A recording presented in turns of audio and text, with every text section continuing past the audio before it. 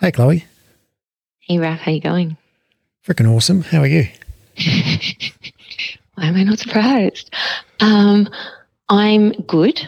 I'm better than I was this morning. I just, had a bit of a, I think it's good to be honest, had a bit of a crappy, bit of a weird night's sleep. We've just gone into a snap 5-day lockdown in Melbourne, which is very new to me. It's obviously you're like, all the Melbournians are like, oh, 5 days, it ain't anything compared to last year. How are you enjoying it so far? Well, I felt a bit unsettled last night, and I live on a street that runs directly to a big shopping centre. And last night it was just this constant procession of cars. It was this really weird energy, to the point I kind of went and stood out at my front gate and kind of just took it in. It was a bit weird. It was really people pushing shopping trolleys full of toilet paper down the road. It was a full on act. Yeah, there was a lot of activity. I was like, okay. Well, 5 days is a long time, especially considering the supermarkets are open for the whole time. Well, so then I was like, okay, so I had a weird sleep, and then I'm like, okay, well, how do I know how to regulate my mood and how I'm feeling? Well, I got up and I went for a run and I felt great. Awesome. I went for a run. I got a coffee. Did you pick up a few dozen extra toilet papers just in case? Well, no, because I calmly went into the IGA that's around the corner from me, which was still fully stocked with absolutely everything you could ever want, and just got a handful of things for the day because there's plenty of things. But what about the coming zombie apocalypse? Oh, yeah, I think that there was a bit of an unfair panic and a weird vibe created unnecessarily. But anyway, who am I? I'm not going to judge. But anyway, no, come on, let's face it. We are judging. Come on. Well, you know what? All I know is that I will just deal with my own stuff. And my own stuff was, I did have a weird, shitty night's sleep, but a run, then I think it's great to have to know your things that reset you, right? Yeah. So what can I do that will fill my cup? Well, I've had a shitty night's sleep, so we know that kind of depletes me. Well, how can I counteract that with something that's going to give me that energy and make me feel better? And exercise. Oh, funny that exercise is instantly I felt better, and then I went and taught a great lecture for our incredible January 21 crew. That's awesome. They learnt. It was their first lecture on Reformer today, so that's always really exciting. And we did footwork through to front rowing. Awesome. So so it was great. Lots of curious questions and enthusiasm and energy. And I was like, it's great. You guys rock. You get great energy from teaching. And Rav, the fact that we are 100% online and we are set up with all this incredible technology that, I am based in Melbourne and we have gone into, and so's Charmin and so's you and so's Heath, and we have gone into a snap full lockdown and we can still deliver high quality education without any bloop. Yeah. Business as usual. And that really helped me too, because I was like, it just felt good that it was business as usual. That was very grounding for me after that. Yeah. So I think that's fantastic. Awesome. Yeah. So, good. What have we got to talk about today? Segue into some what's in our DMs first. Yeah. Okay, cool. So we've got a great question here. So this is actually from one of our new Jan crew, which is fantastic. Hi, Chloe. I've just started listening to Pilates Elephants and am loving it. I'm 40 and a runner and martial artist. That's cool. And into Pilates. After listening to podcasts on core stability, root cause fallacy. Sounds like this person's got a lot in common with you, Chloe. Yeah, running. Yeah, I must admit I haven't done any martial art, but I am. Shaman and I are talking about going to our adult gymnastic classes together once lockdown's done. So that's going to be really fun. Okay, after listening to the podcast on core stability, root cause fallacy, I'm interested to get your thoughts on hip dysplasia and pain felt in lower back. Is this a fallacy? Is hip instability not a thing with hip dysplasia? I have it, and I also have back pain, but it doesn't stop me from doing what I do, which is awesome. Really enjoying you and Raf. You guys helped me smash 20 kilometers today. Awesome. 20 kilometers. 20 kilometers. I've just taken that in. What? That's 12 miles if you're in America. 20K? Amazing. Oh my gosh. So this is Emily, our listener and student Emily. Emily, 20 you're kilometers. awesome. Emily, holy hell. 20K. That makes my my morning run look like a little shuffle around the block. Hey, wow. So we took the liberty of looking up this one just before we went on air, and a bit of a Google Scholar search turned up this paper. So basically, hip dysplasia is where people are born with congenital, which means you're born with it, shallow hip sockets. So that's one of the things that they typically test for in newborns, and if present, the problem is for some babies that their hips can dislocate or sublux, which means to partially dislocate fairly easily. So dysplasia just means basically shallow hip sockets that you're born with. And so we found this paper called The Natural History of Developmental Dysplasia of the Hip, a meta-analysis of the published literature. And it's from 2008 by Ziegler et al., and we'll link to it in the show notes. And what it basically says is that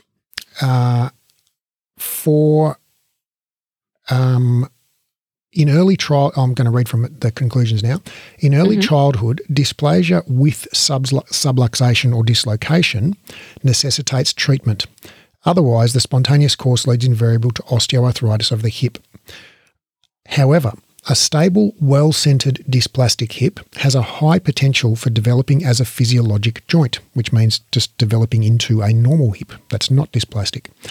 In the analysed data, an association between mild or moderate dysplasia after the end of growth and the development of osteoarthritis could not be demonstrated. The level of evidence of existing data is not sufficient to determine that persisting mild dysplasia is a relevant ethiopathological factor for osteoarthritis of the hip. So basically what that means is that in early childhood, if there is a dislocation or subluxation, so in other words, if the hip kind of partially or fully dislocates as a result of the dysplasia, then surgery is a good plan, because if in those cases where there is a subluxation or dislocation, if you don't get surgery, then it's very, very likely to lead to osteoarthritis of the hip later in life. However, if it doesn't lead, if there's no subluxation or dislocation in early childhood, then there's no need for surgery, and basically the hip is very likely, overwhelmingly likely, to just develop into a normal hip, or in other words, you grow out of it. And there's no evidence that in adulthood, like after the skeleton is fully mature, that even if a mild or moderate dysplasia persists, that it's related to osteoarthritis. So basically the way I interpret that, Emily, is if you didn't dislocate as a baby or young child, there was no indication for surgery, and you've almost certainly grown out of it. And if you have had a scan, in adulthood, like after you've reached skeletal maturity from the age of kind of like 21-ish, and it showed still some level of dysplasia, well, it's nothing really to be concerned about, and it's probably I guess I would put it sort of on the, you've got a hip socket on the shallow end of normal, right. rather than thinking about it necessarily as a pathology, because it doesn't seem to be associated with any particular ill effects. And so is it related to back pain? Almost certainly not. It's just one of those things. You happen to have a hip dysplasia, and I don't know if you still have it because you might have had it diagnosed when you were like just born, and now 40 years later, maybe you don't have it. Or maybe it was diagnosed when you were adult and you still have some level of it, but it's just a coincidence probably that you've got that plus back pain. Just like, if you had an ingrown toenail, it would probably have about as much relationship to your hip dysplasia as your low back pain has to it. And it sounds to me like you're really fit strong. And yeah, I mean, 20Ks, Emily, is incredible. Like, I'm just still blown away by your 20K run. So yeah, you're doing awesome. yeah. Doesn't sound like your hips, sounds like your hips are working just fine. Keep running, keep being awesome. Yeah. All right. Great question. Yeah, great question. Okay, so that's all. That's all that I've got in the DM box this week. All right. Well, but it got a lot of positive, but a heap of positive feedback for our last episode, which was on stretching. Huh. So yes, that seemed to be really positive. Well, if you really liked it, go up on iTunes and give us a 5-star review and write us a little review as well. Yeah, we'd love that. We'd really appreciate it. We do love that. We do love that. And I just want to say a personal thank you to all. I really got inundated with support of my personality. Yeah, you've got a great personality. It was so gorgeous. I've got so many DMs of people just saying, "Hey, we love you because you're you, and that's why we listen and whatnot, and just keep being you, and thank you for saying that." And yeah, so I just want to say thank you, guys. You know so what? Sweet. You know what elephant I'd like to talk about? What? Well, I'd like to talk about that elephant. I'd like to talk about the elephant that in the Pilates industry, and I think probably in every walk of life, people feel this, but that you have to not be yourself. You have to be quote, professional or polished, or wear the right colour leggings, or, have your hair tied back in a straight light brown bun or something, instead of just being... You want to talk about that elephant now, or talk about the elephant? Oh, we're going to... I want to talk about that one. You just switched elephant topics on me, Ralph? Yeah, well, I don't know. Fly? You just told me about the DMs. Now you got me. And now you're... Okay. Well, cool. That just pops another elephant up our sleeve. Anyway, okay. Well, this is on the fly. This is elephants on the fly. Yeah. Well, it's. I guess it's very intriguing to me that this podcast has, hit such a kind of a vein with a lot of people. We're up to 20,000 plus downloads now. After doing this, it blows my mind. I'm still the emoji with the head exploding.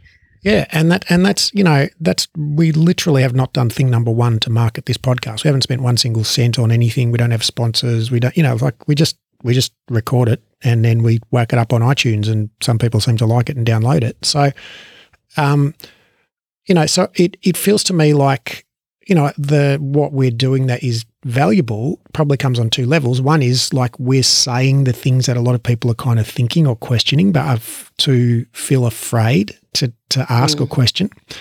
And so that's kind of the emperor's got no clothes on sort of scenario. And I think though the other thing that is I think I suspect is part of what the value that people find in this podcast is that we are just ourselves. We don't, like you said last week, we don't have media training, we don't filter, it's not scripted. We don't have a format where we do, this for this number of minutes at the start of the show, then we go to There's not a set of questions that I send you to answer and you send me to answer. And, hey, Raf, I'm going to talk about this and this is the way I want to go with it. And it's just an actual fucking conversation between actual humans, happening in real time. Bam, that's all it is. So thank you. Thanks for sitting around the table with us, everyone. And and that is the feedback I've got as well, is that our listeners feel like they are sat down with us. And so if you're a listener, well, you are a listener, aren't you? Because you're listening. Yes, if you're listening. So for you who are listening, I'd like to encourage you, and I'm pretty sure Chloe would like to encourage you too, to take that and apply it to your own self. Be your actual self. When you're in front of clients, or don't feel like you need to put on some kind of veneer of being a quote proper, Pilates instructor, whatever the hell that is. It's still I'll be really, really, really, really, really happy when this mentality dies out and this thought process dies out. It's still so common. I hear this so much particularly from those starting out in their, training to be a Pilates instructor kind of thing, that you must look a certain way. Like, it really is still quite a prominent thought pattern that not only must you look a certain way, but you must be a certain age. And I'd like to drill, and I feel like, we have touched on this quite passionately in, different episodes, and particularly, in our very first episode, our pilot, where we kicked off on that our clients, this misconception that a client needs to look a certain way or be a certain size to be able to be good at Pilates or to be able to do Pilates. There is that misconception that a Pilates instructor should have a certain physique and should, execute each exercise with the long lines of a dancer and should, present themselves in a certain way. And if you're past a whatever age, like, I would like to drill into that a bit more, because I think it's, not only do I think it's total fucking bullshit, I know it's total bullshit. And I can back it up with examples of why it's bullshit from both personal experience and from, what I see out there in those that are extremely successful in the Pilates stratosphere. Should we delve into? I think that's awesome, because I think that's basically like myth number one of that people, even before they become Pilates instructors, it probably stops a whole raft of people from even considering this as a career choice, because they think, I don't have the right look, I'm not tall enough, I'm not thin enough, I don't have a big enough thigh gap, I've got the wrong posture, I'm too old, I'm blah blah blah. Yeah, and I'm not flexible enough.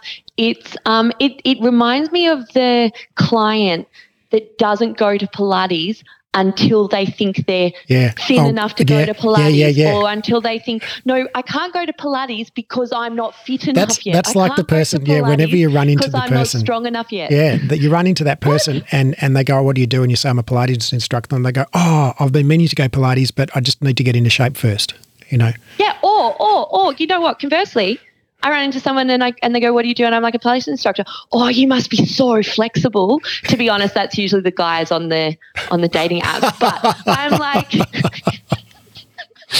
like, mate, think you've got me mixed up with yoga maybe. But funny thing is, I am absolutely not flexible. I would actually say I probably have average to subpar flexibility.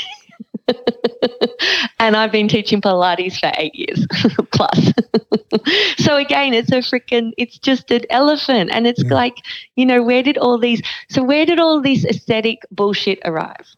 I mean, all right, so it's probably coming from like I'm thinking it's like a media. Yeah. I mean, Instagram obviously is a big part of it, right? So when people, it's just the natural process by which we all do want to look good. If you could look good or less good, most of us would prefer to look good, and especially in front of, other people.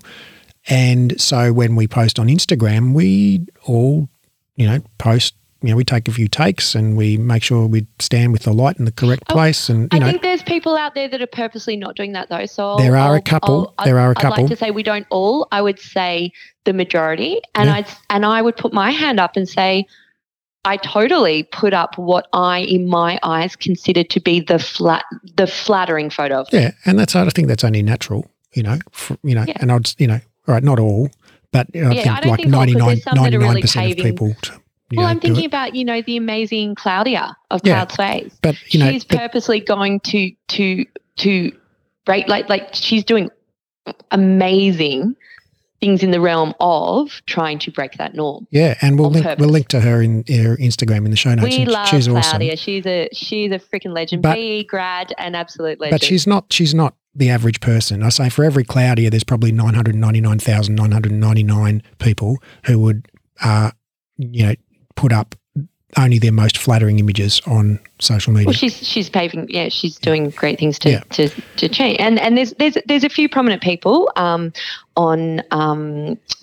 Instagram that are doing that, and a lot of people who are doing it in regards to creating body positivity, body neutrality as well. So it's like so you're not obsessed whether your body looks one way or the other. It's like, well, this is my body. This is where my body is at today. Which is a whole nother discussion. But okay, so yeah. So social media, I think social media's got to be a lot to do with it. And also, like you kind of alluded to before, like that kind of ballet, aesthetic from which the sort of the Romana school of Pilates springs. So they're all about long lines and ballet hands. You kind of drape your hand a little bit with the middle finger down. Yeah, Well, what's interesting too, and I know I reference good old Cage Line a lot, and yes, I do love it. And if you're a listener, I can't believe it's been almost a whole episode since you've talked about it. Come on, if you have not read it yet, get onto it. It's like only like $11 on Amazon. Put it on your Kindle. You've got no excuse. Free Kindle app on your phone, and off you go. Anyway. Did you know that over 80% of people prefer to read paper rather than Kindle? Yeah, it's funny. You know how I used to be that person, Raf? Because whenever you'd say to me, Chloe, I want to send you a book, you prefer paper, right? I'd be like, yeah, always paper. Tell you what, now I'm all about just let's whack it on the Kindle and let's get through it. I consider that a major victory. Do you? Yeah, you probably have influenced me in that. Yeah. Because I was getting frustrated myself and not getting through books fast enough. And I find that when they're just there, I get through it a lot faster. But anyway, I was also, so my reference to Cage Line wasn't just because I like talking about it all the time. Oh no. Was okay. Thanks for clearing that up. I'm not getting any cuts in sales of the book either, guys. Like this is not a out of that $11. How much goes to you? This is not a paid partnership. That's the vibrator partnership that we've talked about, earlier episodes. Female empowerment product. Female empowerment. If you're like, whoa, where did Chloe go with that one? You've got to listen back to the last couple of episodes for the context there. Sorry, guys.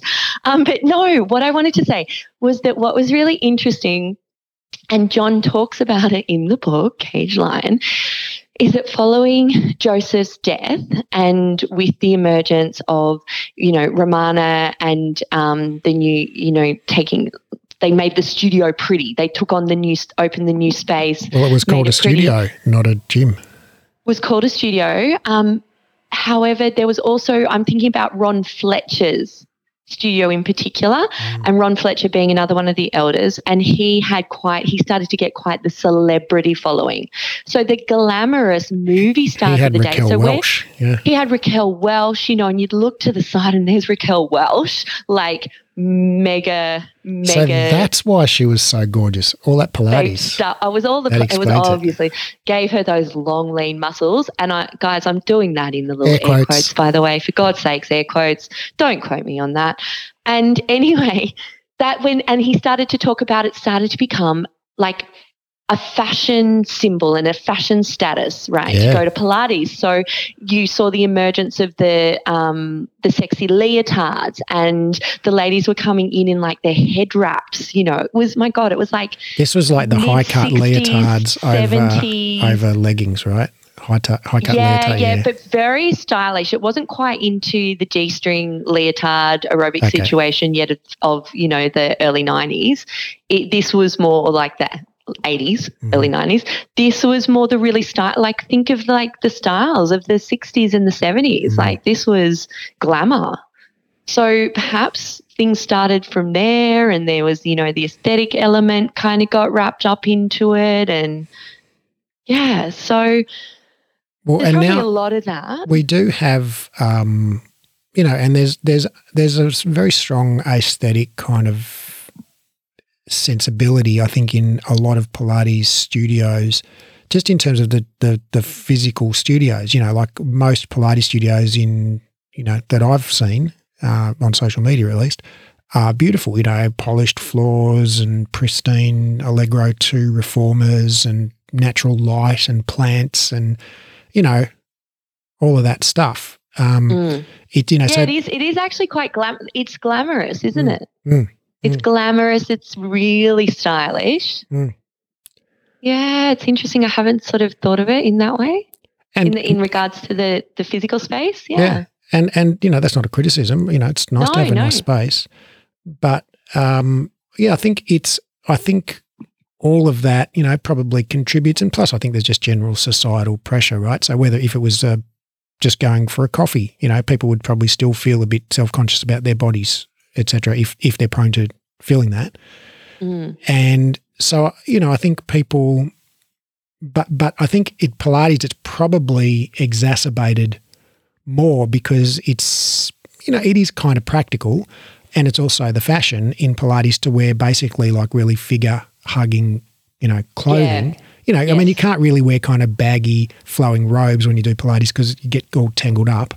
So that's the thing. Anytime I've worn a baggy t-shirt and whatnot, it's just got annoying because it kind of gets in the way or it falls over, you've tied in a knot, but then you lay on your stomach and you're on the knot, and it's just like, so it's actually functionally easier just to have tight fitting, you know, lycra on and not think about your clothes. Right. And so if you're in a situation where everyone's got tight fitting lycra on and you're the only one in a XXXL oversized t-shirt, well, number one, you just feel like a daggy idiot probably. And it's like, it kind of feels like everyone's body is on display, I guess, you know. And so, yeah, and I guess also, you know, a lot of that lycra, like if you're talking about Lorna Jane's or Lululemon's or, you know, what have you, like that shit ain't cheap, you know. And so if you're, you know, if you've got like cotton on leggings or whatever, I don't know, what's Walmart leggings, you know, they're a bit saggy and pouchy around the knees and the butt, you know. You know, it probably doesn't feel that awesome walking into a space where everyone looks like some goddess supermodel sort of hybrid. I'm thinking still about the physical space as well, and now I'm also thinking about reformers, for instance. I wonder where there's been, you know, I mean, I've worked with a lot of different models of reformers, and I would say that some models of reformers are more well equipped with clients that are not of whatever we want to call some sort of averagey kind of standard height or size or whatnot. Like I've had clients that are really tall, like I'm thinking really like tall, broad dudes, and they've felt like they're not of the right size to be able to be on, like the reformer. And let's face it, you know, most of them don't come back, right, after their first or second session. Well, or what you need to do as a teacher, and what I needed to do as a teacher was very quickly adapt the repertoire and just avoid certain repertoire. So something like laying on their back doing footwork was just like I'm just putting them in a position that's making them feel really awkward and non-empowered, and like they're, you know, like who made this carriage? Like what were the dimensions? You know, who designed this? And that's literally what they're saying. I think so. You know, got them standing up, got them doing lunges or something instead. There's probably something there about social norms as well. Like I just think, like as a man, I actually don't like going to group Pilates classes because I'm the only man in the room, like 99 times out of 100. And it's not true. And you know, and if particularly, you know, if you're a big, heavy man, you know, whether your weight is muscle or fat, right? Yeah. You know, Pilates is hard because it's all about controlling your own body weight, you know. Yeah. And so the more body weight you have, the harder it is, right? So, and if you're a big kind of clumsy, galumphing, heavy man in this room full of like what seems to be like, Giselles, you know, svelte, gazelles, you know, athletic, light women, you know, who are effortlessly doing roll-ups and things when you can't even freaking get your shoulder blades off the floor. Like you just feel like a fish out of water. And I imagine that's what, you know, women who perceive that they don't fit that image also feel. You know, like if someone comes in and they feel like, oh, I'm the only kind of dumpy looking one in here, or I'm the only one who can't touch my toes in this exercise, or I'm the only one who can't get my back straight in this exercise or whatever, you know, I'm the only one who can't do the full splits here. that, I'm the only one who's got Kmart leggings on. I imagine all of that. It's just like a social norm situation, Like if, when you go to a restaurant and everyone else is dressed up and you've got a thongs and a T-shirt on and you just feel like, don't feel comfortable here. Okay, so we've established why people might feel that way. Yeah, but I think that, we talked about clients, right? But I think that carries over to instructors, and I think that instructors perceive, I think where instructors, I think, make a massive error here is they confuse being, good at the exercises and having the right look with being a good teacher. 100%. And I also think that they think everyone's looking at them. Yeah. Judging them. 100%. Whereas I've got to say really, really, really, really clearly, and if you need to repeat this a few times for it to sink into your head, please do. Everyone's just thinking about themselves. Yeah. Like, seriously, your clients are thinking, shit, am I doing the hundreds right? Shit, how am I looking in my Lulus? Shit, am I fit enough? Am I strong enough? Am I? Is everyone, me. They don't care what you do. They're not looking at you and judging you. Yeah. They're not. I'm sorry, they're just not. That's something called the spotlight effect. And what that basically says is that in most social situations, we feel like people are kind of looking at us and judging us, but in reality, they're feeling like everyone's looking at them and judging them, and they're not worried about us. They're actually worried about themselves. Wow. Yeah, I'll link to a paper on that. Yeah, awesome. Because with that, I was explaining it to some of my students who were, again, because I talk about it this, and sorry, Raf, I kind of cut off your point too. I'll have to come back to you. I think I cut off your point about, I think we can talk about what is and isn't a good teacher, what makes a good teacher, but just on this whole thinking it's about us, and I try and encourage this sense with my students of and I call it, and I don't know if this is a bit vague, but I call it pushing it out. Pushing it out. It's not about you. It's about the clients in front of you. The experience sounds like a sort of a prenatal Pilates sort of. No, Raf, don't wreck it for me. No. It's about clients. Sorry. Got to keep pushing it out. So I'm talking about not internalizing that this all about you, right? When you're there as a teacher, it's not about you. It's about the experience of those in front of you. So the more you can push it out, the more you can push it away from you as focus, right, the better. So I call it this push it out, keep pushing it out there, pushing it out there. So recently I did one of Shaman's recorded masterclasses, and, it was like freaking awesome. He had me basically, I think it was 5 minutes in, I was already shaking. And of course, Shaman's one of the trainers. So Shaman's one of our amazing, amazing trainers, as are all our trainers. So, I was like, I want to do a reformer class. Awesome. I'm going to jump into our incredible masterclass library, which, by the way, if you're listening, you can sign up for it. We can link into that in the show notes, Ralph. Okay, duly noted. Julie, no, we can just take a little note there. So, you've got this opportunity to do masterclasses with our trainers. Anyway, I was doing a masterclass, and this is my point. My point was, I was 5 minutes in, I was shaking. Now I was like maybe 20 minutes in. I reckon I had looked at the screen at Shaman, maybe one, I'm not exaggerating, maybe once in that 30 minutes. I'm not joking. I was absolutely listening to his cues. I was listening to his banter. I was listening to, his encouragement. I was swearing at him, being like, I don't think I'm going to do 5 more reps. Thank you very much. What the hell? And things like this. But I was not at any point looking at him and going, wait, is Shaman doing the exercises? Is he doing them well? What's Shaman wearing today? I could not tell you what Shaman was wearing. I couldn't tell you. He could have had a bag over his head. I wouldn't have known. How was his cellulite? Was it okay? I couldn't, I'm not looking at if I look at my instructor, it'll be because they've said something funny or there's a moment of beautiful connection in some laughter or some sort of joyous connection, and I'm looking at their face to see the laughter. I'm looking at to get, or they've said something to me, or I'm giving them a thumbs up. That is the connection. And by the thumbs up, I'm talking about, we're doing this online. That's what I'm looking at in my movement experience, right?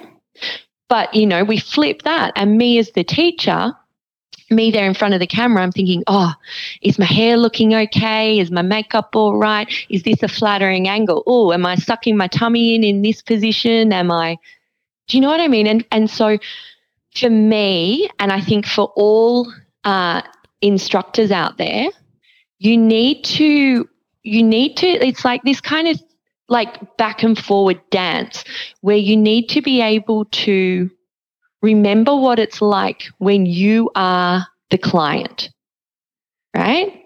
You've got to be able to remember that. You have to be able to tap into that, I believe, A, to be a good instructor, and B, so that you're not having all this head fuck stuff going on, because that shit will kill your vibe.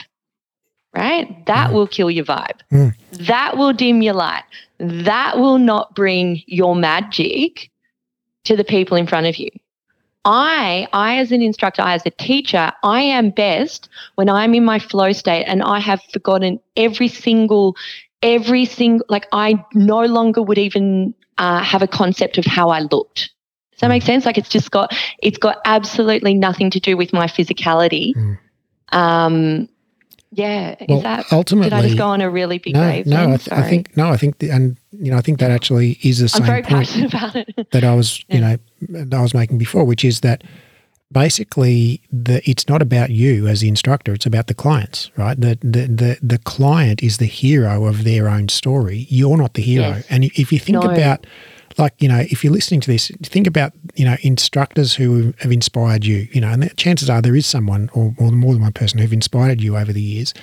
And if you think about what about that person is so inspirational to you, it's like, I bet you it's not like, oh, they do the perfect splits, right? Or they've got a thigh gap or their posture's so amazing. It's like they, held you to a higher standard. They believed in you.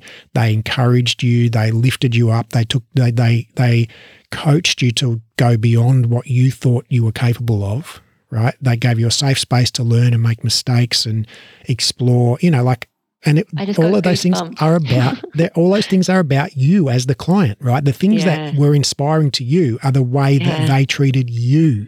It's not about them. It's not about the instructor. It's about the client. So if you're the client, the story is about the client, right? So the client's busy, they're Luke Skywalker or Princess Leia in their own story, right? You're Yoda, right? So you're just some small little gnarled old green 900-year-old, weird guy that, you're there for a bit of comic relief, but actually your job is to help them be the hero. Right. And so what shape you are makes no fucking difference whatsoever. What shape you are, what age you are. And I mean, let's talk for a moment about the incredible Michael. I'm sure we've spoken about him in our podcast before, and if we haven't, we should have. Michael would be our oldest Breathe EDU grad. I can say that pretty confidently, can't I? Yeah, I reckon. Yeah. So he graduated, was it at 76? No, he enrolled at 78. He enrolled at 78? I think he'd be about 80 now. Okay. Yeah. Well, Michael, shout out to Michael. Michael's a phenomenon. He did his Cert 4 with me in Sydney, and he went from at the start of the course, wanting props and whatnot for roll-ups. And there's nothing wrong with that. You can need props the rest of your life or use props the rest of your life. I'm not, it's totally fine. And being quite, potentially a bit more fearful of different movements, etc. To by the end of the 6 months, wowee, talk about replicating Joseph Pilates in his images in Return to Life. Michael was in the full interpretation of the rollover and the roll up and by the time he graduated, and he was one of our quickest graduates as well, I think, like he graduated like that, he was then teaching. So at this point, he was 78, everyone. So if you're sitting there going, oh, I'm in my 40s, I'm too old to be a Pilates instructor. I'm in my 50s, I'm too old. 78. And he was teaching packed out group mat classes to people of all ages. So this wasn't the seniors class. This was like, teenagers anywhere upwards could go, right? His class was so popular, they had to give him another one. And he wasn't teaching like pre-Pilates or whatever you want to call it. No. He was really stuck into teaching them. The contrology sequence. He was teaching the contrology sequence from Return to Life. Like, and then when I spoke to him, I speak to him regularly, but when I spoke to him last year, he had just come back he just had his second hip replacement. So he now calls himself the Bionic Man. He's got 2 hip replacements. And so he was, I think when I talked to him, maybe 4 weeks post full hip replacement or thereabouts. And he was already back to doing his roll-ups and whatnot. And he was heading back to teach his group mat classes, I think, within the week or so after that. Michael's awesome. So Michael's freaking awesome. So please don't let age be a barrier. And I actually find, and I've said this as well to other there's something also, I think, within the Pilates realm that actually comes with a bit of that actually favors a bit of maturity as well and a bit of age. So there's been some pretty, not to say that you can't be a freaking, and I've seen many incredible graduates come through who are 18 as well. So, age is but a number. But if you're thinking, oh, will I be able to relate to, those that are in the class? Well, Raf, wasn't there a study done of the average age and sex, no surprise it was females, of Pilates participants in Australia? Yeah, that you were women in their 40s is the biggest, women in their 40s group, yeah. Followed by women in their 30s and women in their 50s. Yeah. And so it's basically women of all ages, but centred around the decade of the 40s. Yeah, and it's funny because when I look at the stats of my followers on my Instagram page, funnily enough, it's the 35 to 45 age bracket, women, predominantly 84% women or something, and the other are men. So yeah, age is not a barrier. The size, how much space you take up in the world is not a barrier unless you make it a barrier. So I think that has to be said. Like, we can make anything a barrier. So if you make that a barrier, it will be, but just know that it is a fallacy. It just is. I've worked alongside colleagues of all shapes, sizes, and ages, and I truly mean that. And so, what about just kind of like now something more intangible, like kind of personality, right? So this is kind of where we started out with. Well, you and I think. What I enjoy about these conversations is, well, one of the things I enjoy about these conversations is like, this is just a conversation, literally the conversation we would have on the phone if no one was listening, but we're just recording it, right? Like, we're not putting on a special, it's not scripted, it's not rehearsed. This is my podcast voice. I'm trying not to laugh too much because it makes me sound less smart. Yeah, and so this is just like, we're just being genuine, right? This is if you came over, you and I having a chat. If we were just having a coffee, right?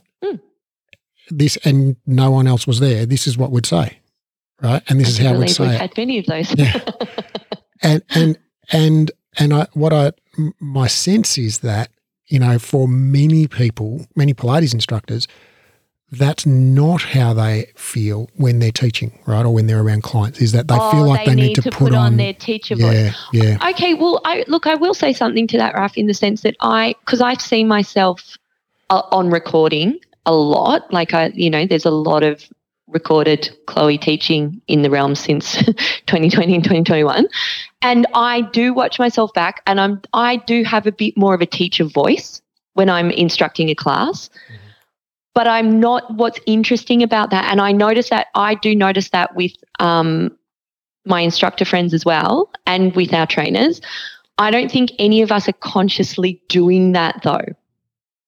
So I don't think we're walking in going, we need to somehow enunciate differently or whatnot. I think it's our teaching style, our own unique teaching style that has developed. So I do think that my teaching style is not constructed on something that I think it needs to be because that is what a Pilates instructor is or how a Pilates instructor sounds. Mm-hmm. That's just me in my teaching mode.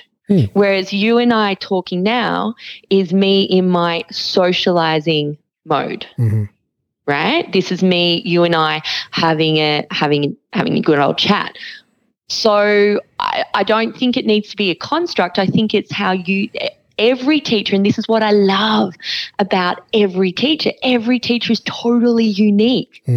They find and to me, that's finding your voice. That is finding your teaching voice. And I guess so. So I'm 100% with you that, like, the way you are, you, me, and everyone, in front of a group we all have different kind of faces different aspects of our personality, I guess, that we show, like who you are around your mum is not the same as who you are around your... Well, it's like kind of what cap you put on, isn't it? Like if exactly. I was out at my friend Fifi's bar, shout out to Fifi, she's a freaking awesome business owner in Melbourne, who's doing great things. I might, when listening to rock and roll, it might be a little more, wild listening to rock and roll, Chloe, which might be different to you and I chatting on the podcast, which might be different to me sitting with a grandparent, which might be different to me sitting, talking to my, so we have But you're not consciously thinking like, oh, I better act this way because I'm at Fifi's. No. Exactly. And I think that, many instructors, my sense is that many people feel it as kind of some kind of pressure that they have to put on a show. Maybe they're not big extroverts, but they feel like they need to pretend to be. Okay. So that's sort of what I'm talking about. Yeah, totally. And I'm quite sensitive to that because I am, an out and out extravert. Are you? There's been times where I've thought maybe finally, after all these years, you're finally telling me. No, Raf, I've had times where I'm like, well, I do like a bit of quiet time. Maybe I'm an extrovert or introvert, and then I'm like, oh shit, wait, we're going into 5 days lockdown, and that means I'm going to be locked away from people. What the hell? Actually, it was so sweet. Heath messaged me this morning. Heath, one of our other trainers and lecturers. He's like, oh, Chloe, sorry if I was a bit insensitive to you going into lockdown yesterday.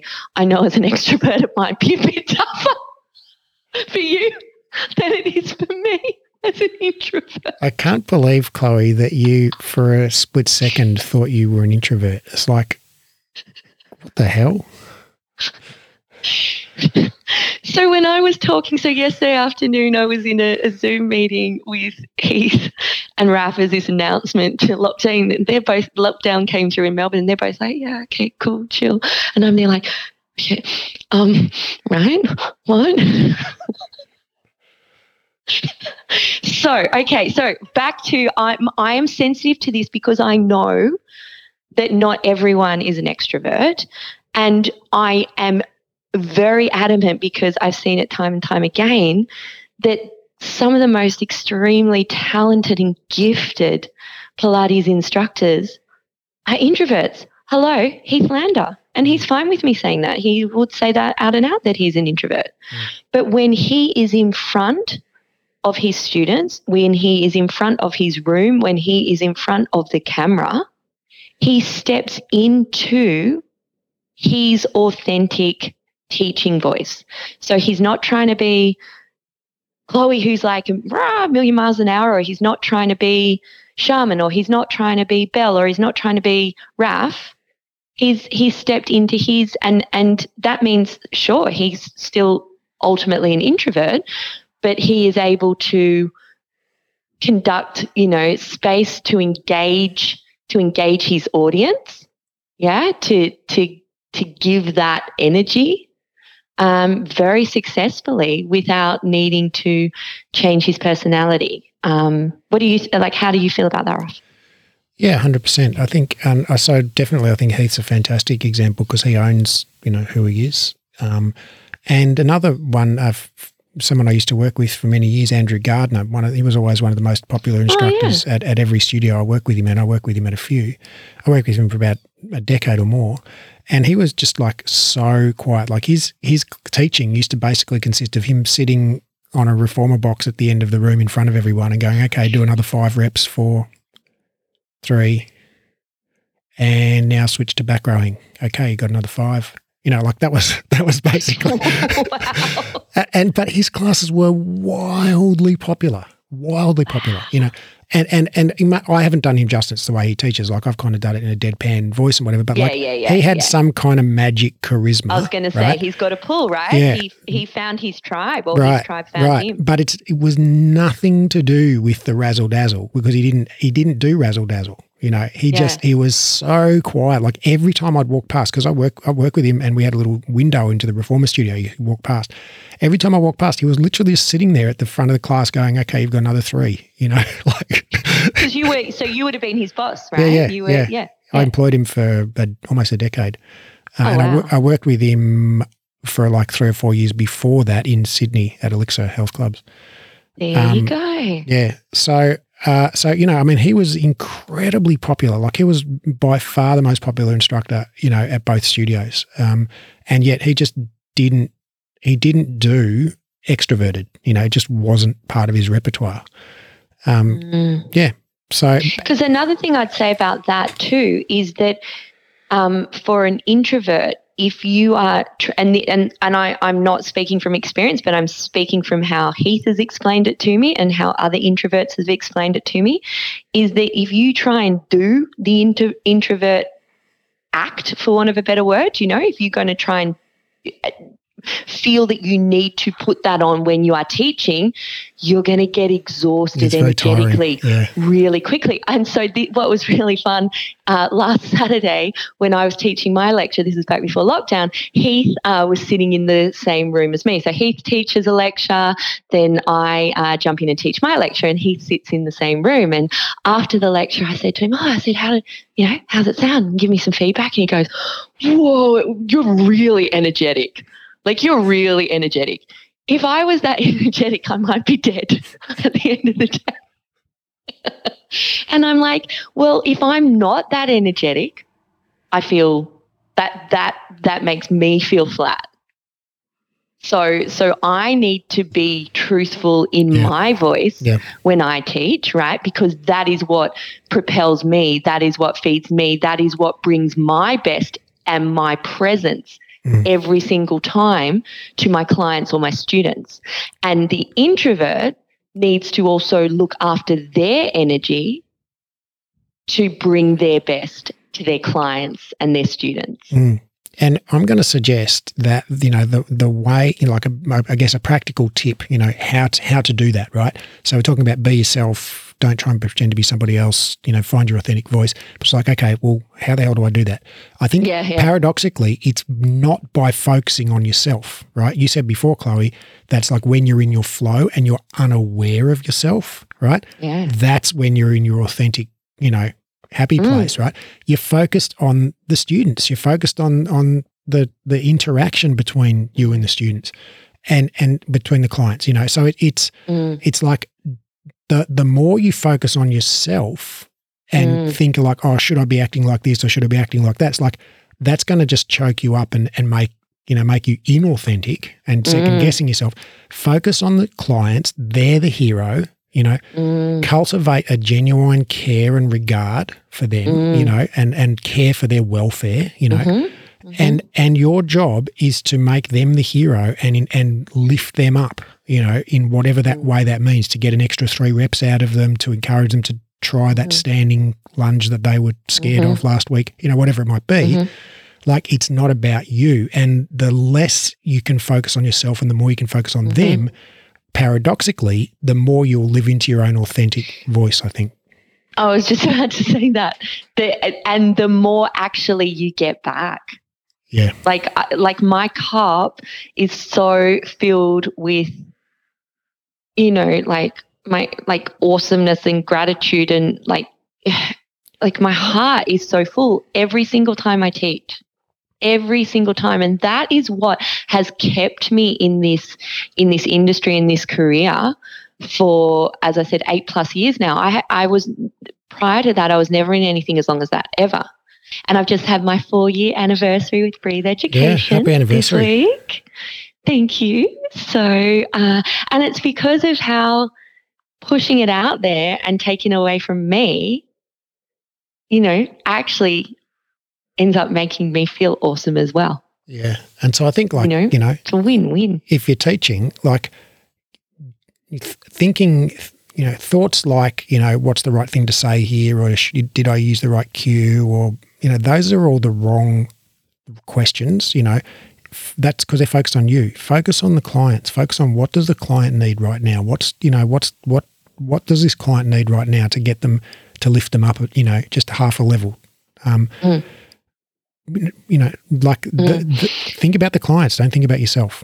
Another little thing that I found interesting, just looping back to in regards to being self-conscious about how you might look or whatnot, because that's not always, I don't want to also sit here and be inauthentic in that that's not something that has caused me choking issues in the past. You would know that. We've all been there, but I've done a shit ton of work on it. And what was really really confronting, but B, ultimately, I think my biggest revelation and the thing that really got rid of a lot of that head fuck for me was going online, and all of a sudden my image was shining back at me constantly. Like I had to, for me, just accepting myself on screen and in video recordings as I was moving, as I was exercising, and looking at myself with love and looking at myself from the eyes of how do I look at my clients? How do I look at my best friends? I tell you what, I never, ever, ever, ever does it enter my head that I'm looking at their physical size. Like, are they too big? Are they am I looking at oh, that person's got a wrinkle, or, oh my gosh, that person's hair's out of place, or, oh, it doesn't cross my mind, right? Just doesn't. So why is it with me? When I'm looking at a recording of myself teaching, am I looking at, do I have rolls in my belly as I do a roll up, or is there a bit of something squishing out? And I tell you what, there's always a bit of something. I tell you what, you put some tight lycra on, and you're gonna have bits that squish. Even if you're a Cirque du Soleil acrobat, you still. Do you know what I mean? But the great thing is, the more you can look at that and accept it, actually, the more you get. For me, that's really actually helped me get over a huge hurdle. And it's actually made me look at myself in a different way, because when I look at myself on screen and I'm teaching, and I look at myself in the moment when I'm in my flow state, I actually stop looking at the shape of my body or whatnot. And guess what I'm looking at? My smile. How are my eyes engaging with my clients? Or am I teaching a pre-recorded class and the joy that's coming out of my face, or I've just said some funny joke in the moment that I think's funny, or and I'm like, hey, you're great, you're cool, like, good on you. Like, I'm looking at the feeling, and I'm looking at what's the energy that's coming through. And guys, that's what your clients are looking at. They're not looking at, is there some rolls? Is there some lumps and bumps in your leggings? We all have lumps and bumps in our leggings, right? They're not looking at that. And in fact, maybe if they are, it's like, great, they've got lumps and bumps too. We're all normal, because it can be really comforting too to go, oh, we're all human. Well, I think that's where I'd like to end, because I think that's such a good point. It's worth sort of reiterating a little bit, or exploring a little bit, because I think, we talked at the start about how clients can feel intimidated, about their body image, about their age, about their skill level, fitness, whatever it might be.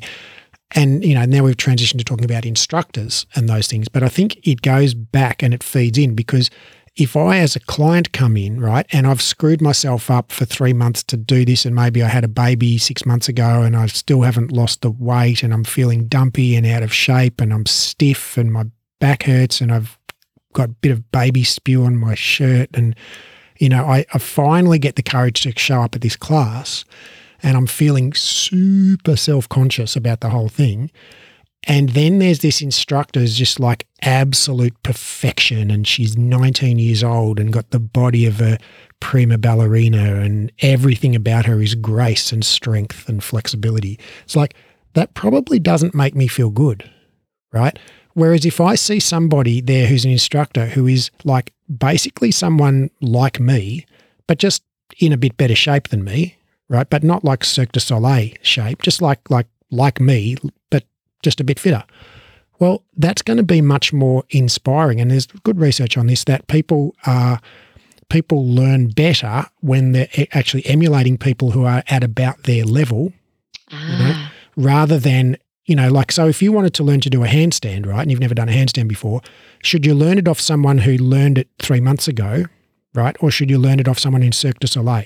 Well, you should learn it. You should probably learn it off the one who learned it 3 months ago. You'll actually learn better.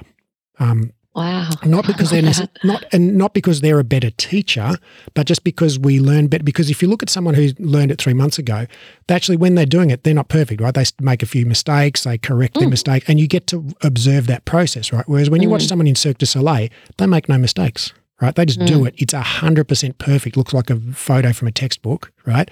And so you don't get to see the error correction process because there are no errors, right? So actually, I think, psychologically that probably, transfers to like if you're somebody who's feeling kind of intimidated and self-aware and anxious about going into an environment where you're feeling like I'm the kind of odd one out here. And if the teacher is actually somewhat like you, right, maybe no baby spew on the shirt, maybe in a little bit better shape, okay, maybe a little bit more flexible, maybe a little bit stronger, but not like get the heck out of here superhuman, you can probably relate a lot more, and it's probably a lot less intimidating, and probably you feel a lot more like, I could be like that, with a bit of work. That's something I could attain, Whereas the Cirque du Soleil person, you never think like, oh, great, if I work hard, I could do that.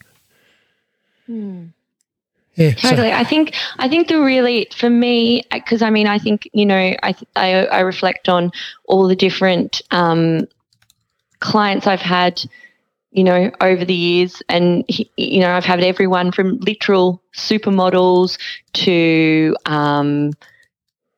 elderly to, women about to give birth next week to teenagers and everyone in between, right? Yeah. And I've had an incredible connection and rapport with those clients of such a varying, demographic or, et cetera, et cetera. And so for me, really all of that has come down to absolutely sweet fuck all to do with anything to do with how I look. I might have been because I've gone through different phases over the last 8 years. There's been points where I've been as fit as I've ever been in my life. There's been points where I've been really unfit, all of in between. And I've had all that range of clients, whether I've been unfit, fit, whatnot. To me, it's always just come down to me being my authentic self and just really giving an actual shit about these human beings in front of me. 100%. Yeah. Just seriously, guys, just bring you. Like no one else can do you. Just do you and bring your magic, and don't let something to do with, am I too old? Don't I look thin? Am I not thin enough? Am I not fit enough? Don't let that ruin this for you. Like, go out and shine. Do your thing. You're not too old. You're not too fat. You're not too thin. You're not too tall. You're not too short. Your thigh gap's not too small or too big. You're not the wrong shape. You're not too inflexible. You're just you. You're just awesome. You're fine. You're awesome. You're awesome. You're awesome. All right. Good talk. Great talk. Thanks, Ralph. Yeah. See you soon. Bye.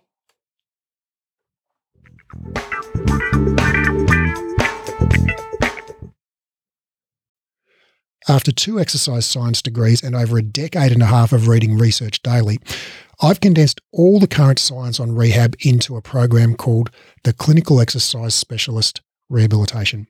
Inside the program, I'll teach you to do 3 things. 1, deeply understand how the body works. 2, confidently and expertly rehab literally any client. And 3, get results for your clients. So ultimately, your clients tell their friends and you become known as the go-to expert in your area.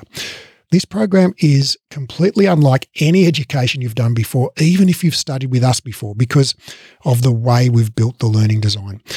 It's an online, flexible, skill-based learning program, which means you keep doing the skills under supervision until you're good at them. It's more of a mentorship model than a traditional course model. So rather than rushing through the content and having sort of one go at everything, you actually just practice live and we give you feedback and guidance and we dialogue and explore concepts together until you're highly skilled and confident. We just keep working the material until you get it. It's not rushed at all. It's not about ticking off the content. It's about engaging, practicing, and applying it until you own it. This is a life-changing program, not some weekend certification. I've put my heart and soul into building this, and I can't wait to share it with you and help you discover your genius for anatomy and rehab. Now, because of the highly interactive nature of this program, we're only taking on 12 students worldwide. The program starts on March the 1st, and the first 12 qualified people to apply will be allowed to enroll.